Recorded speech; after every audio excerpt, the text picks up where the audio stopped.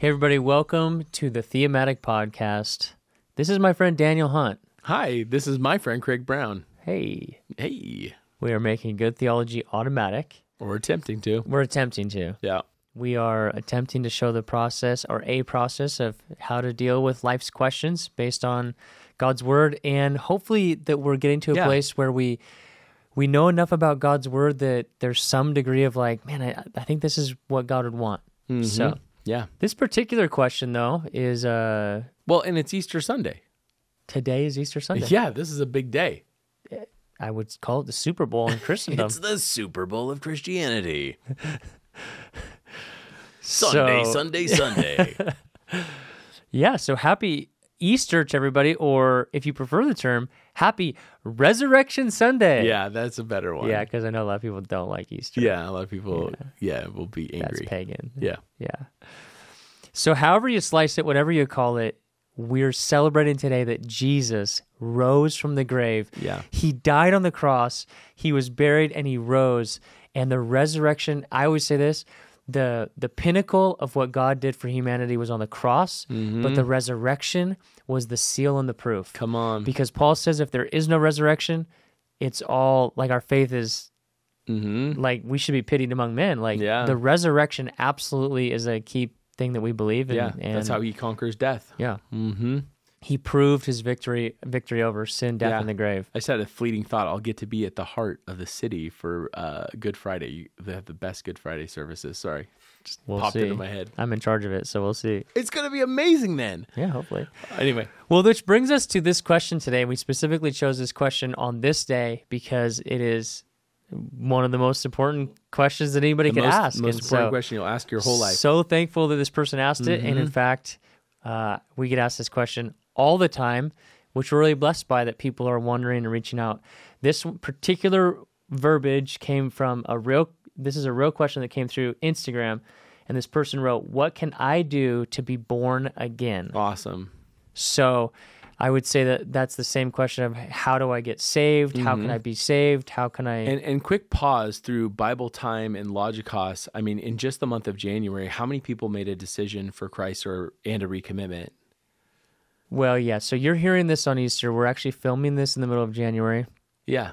And I just think it's amazing. Yeah. So far through half of a month, I think we've seen about 1,100 people make a commitment to Jesus. 1,113 days. Yeah, like 300 brand new first-time commitments. TikTok Live, 1,100 people have made a decision to follow Jesus for the first time or recommit their life in 13 days through that ministry. Yeah. It's amazing.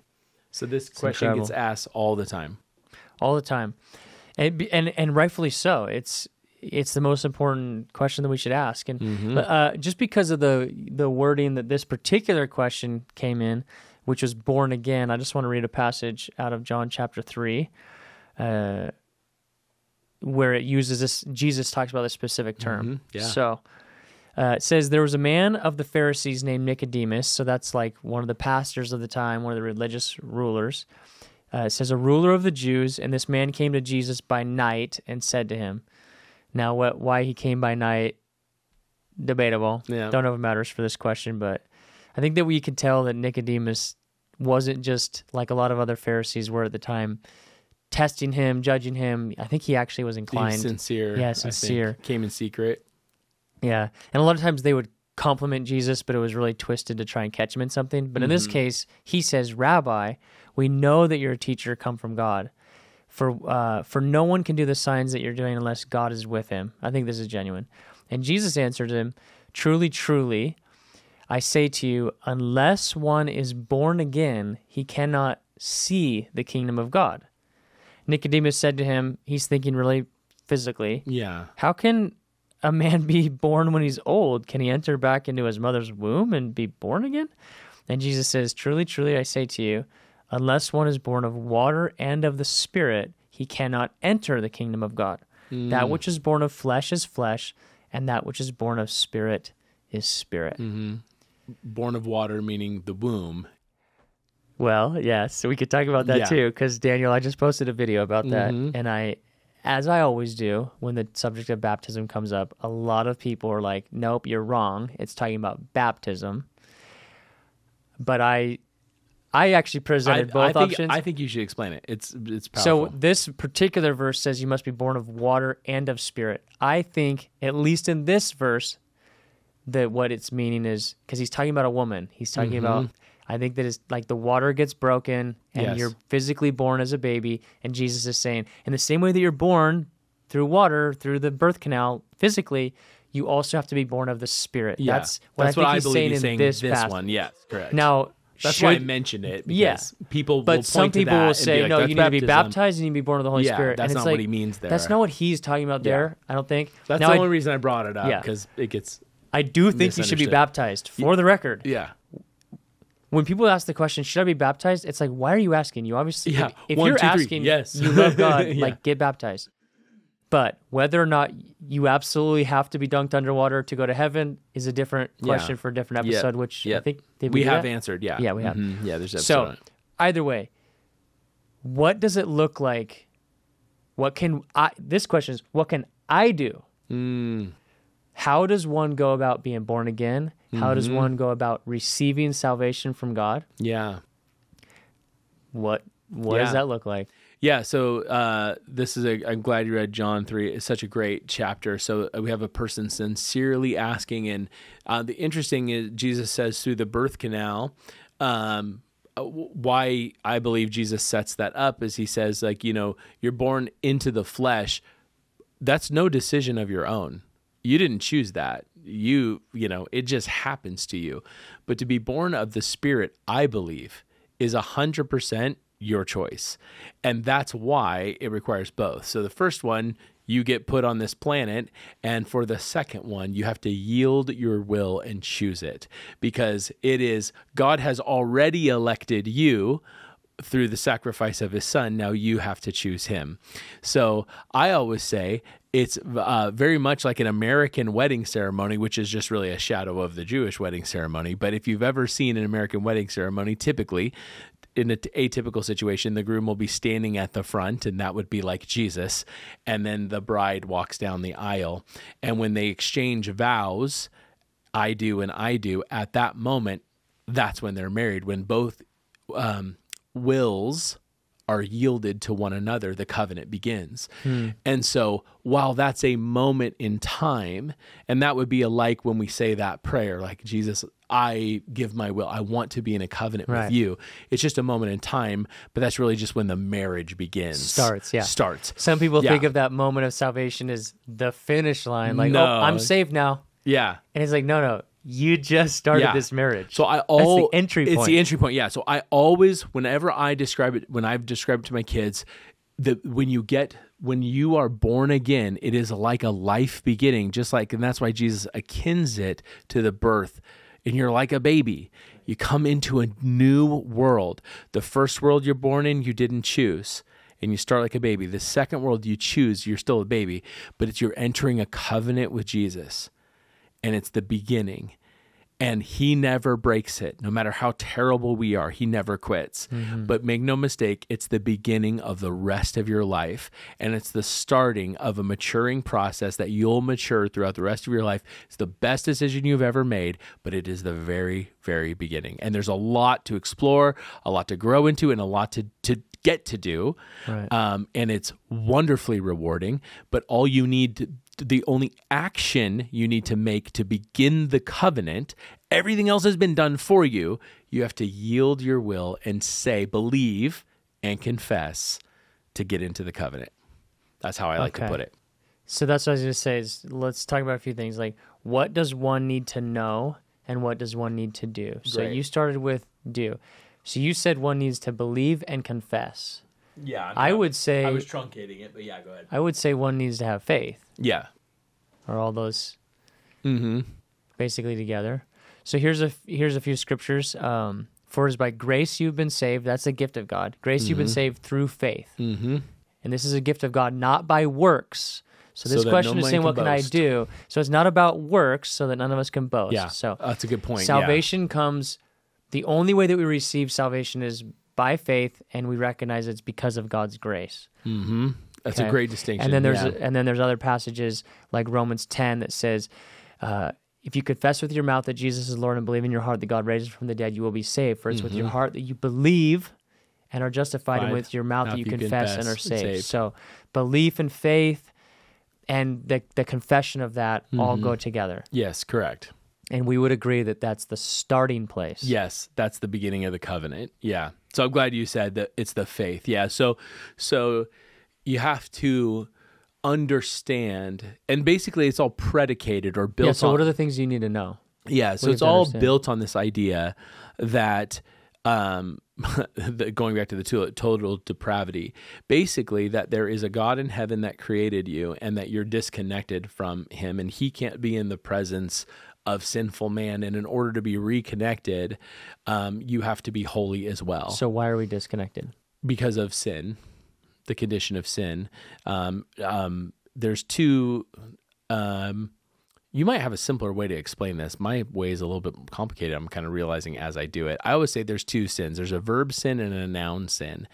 And we are separated as humanity from God because of the sin of Adam and Eve, the noun. It's a condition that we're in. Think of it like if Adam and Eve were the first two cells of a body and there was an issue, all the other humans that came from them, we all have the same issue.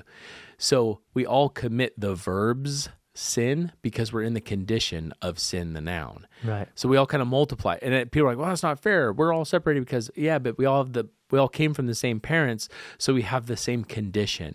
So that's like the idea of original sin. Yeah. It's a way I explain it. Is like we inherited it like DNA from a cell, right? Which by the way is why, and then we all chose it, and we all keep choosing it because it's in us. Which, by the way, and I like saying this around Christmas, this is why of the virgin birth, because he was injected into humanity through a different system. So he didn't inherit that original sin the way that we did. That's why that system exists. So that helps you understand it. Interesting. Right. Yeah. So yeah, and I also think 2 Corinthians 5 says that anyone who's in Christ is a brand new creation. The old is gone and the new has come. So I want to emphasize that when you're truly born again, it's not just some religious ceremony you go through just so you can think different about life. Mm-hmm. When you are born again, you literally don't just go from being like a bad person to maybe a good person. You go from being dead to alive. You go from, to use his analogy, from having corrupted spiritual DNA to having brand new spiritual That's DNA. It. Mm-hmm. And so we receive this by faith. It's by God's grace. And what takes place is an absolute supernatural transformation of the human soul. Yeah. Unto life. Yeah. And relationship with God is restored. And then going from there, the seal of your salvation, how you know that you're saved, is the Holy Spirit. Yeah. Paul says in Romans, if you don't have the Spirit of Christ, you don't belong to him. He is the seal of your salvation. So the fact that the mark of truly being born again and being a new creation is the mark that the presence of God comes and lives inside of you. Yeah. And that it's from that place that we now live the rest of our life. So when it comes to works, again, we chose this version of the question because it doesn't just say, how can I be saved? It says, what can I do to be saved? And we want to make sure that there's a distinction between our actions. That number one, we don't do anything to earn salvation. Jesus has earned it all. Yep. We receive it. But I always say, a free gift. We don't fight for victory. We fight from victory. We don't fight for relationship. We now live from relationships. So what happens is when you're really born again, you're really saved, and the Spirit comes and lives in you, is there going to be actions and works? 100%. Yeah. But they come from the place of relationship, not in some attempt to earn relationship. Yeah, that's great. That's awesome. So that's essentially the mainline understanding, is that the purpose of salvation is to become part of the family of God. You were once dead in your sin, now you are alive in Christ, and being alive in Christ comes with an inheritance. You are now co-laborers and co-heirs with Christ. What is your inheritance? Life forever with God, the Holy Spirit now, a community of Christians that are, ever evolving and improving, but you get to live with a group of people that all have the Holy Spirit, are serving and growing together each other. You have access to the free gifts of the Holy Spirit here on this planet. There are a lot of benefits now. You get to be a slave to Christ. Welcome. Mm-hmm. That's literally what I'm not going to water down the language. That's what the language is in the scripture. But because it's based on love, you ought to want to be. You want to be, yeah. Do you want to unpack that a little bit? Because I want to make sure it's not just like, now you get all this free stuff. It's like, now you get to live out your days in service to the King, pouring out your life like a drink offering. I think it's important because we live in a what do I get culture, and you get so much good stuff. Right. And I don't want to like gloss over that, but it's this. Everything in the kingdom is like dichotomous, but flipped upside down. Yeah. Like the idea that, hey, give your life to Jesus and he'll make you fat, happy, rich, blessing, all these things. It's like, no. Mm-hmm. Jesus says, come to me and die to yourself, crucify your flesh, follow me. It's not about you, it's about me. But when you genuinely do those things, you do actually receive every blessing that you would ever want. And it doesn't mean you have $1 million. You may or may not have money, but the blessing is God. Yeah. And you are going to live in prosperity and blessing, whatever that looks like physically. Yeah. It is true. It is. True reality. Oh, mental health, happiness, joy. You're doing the things humans were designed to be fulfilled by. Right. That's what people don't understand. You've been fueled before your Christian life and maturity in your Christian life. You've been fueled by the counterfeits, never satisfied, never truly happy. In Christ, all the things you were built to be satisfied when you're living in fullness in Him, you're like, this is it. This is what life was meant to be. I don't know another way to explain it. You're just like, oh my goodness, I've never been this fulfilled before. I think that sometimes, just depending on how a preacher presents it, when they're leading somebody through this, if they present a certain way, like, hey, you're going to get this, this, and this, and this, and then people sign up for something that's rooted in the flesh, and they say yes, and then they don't get what they expected, worldly things, then their faith is shipwrecked. Yeah. Versus if you say, this is what Jesus said, like, you got to be born again. You need to die to yourself. You need to take up your cross. And they sign up for serving the King of Kings, stepping off the throne in their life and letting God actually be a king. Yeah. Then those people do get everything that's right. Yeah. Like, because kingdom comes with benefits. That's right. But if you pursue the benefits, not the person, you absolutely miss the whole thing. That's it. If you pursue God's hand instead of his face, come on, you miss the whole thing. But if you pursue his face, you get everything that his hand has, everything that's in the house. I love it. Yeah. Right? And when I say face, that's the same word for presence. Yeah. Like, it's about God's presence.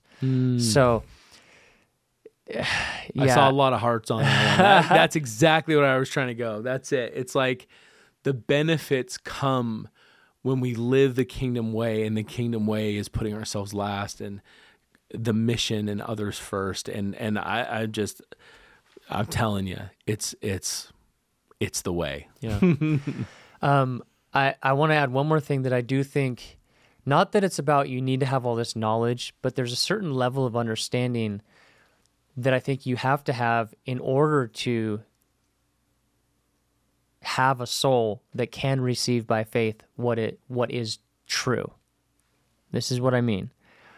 I think you have to understand that you have sinned.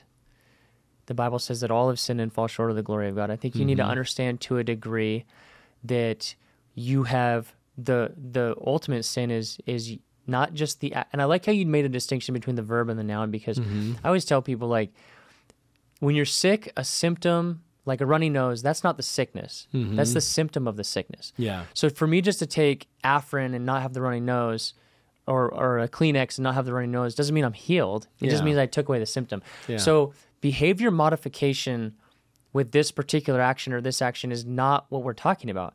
Just, I'm going to stop stealing, or I'm going to stop lying, or I'm going to stop sexual.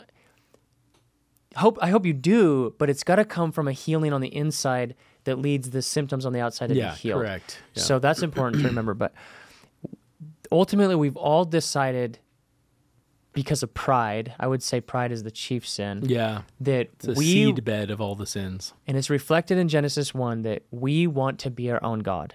No, God knows if you eat of that, you'll be like him. And it's the temptation to be your own God. That's it. So I always say it like this. I think the root of sin is like you're sitting on the throne of your life and you're your own king or queen.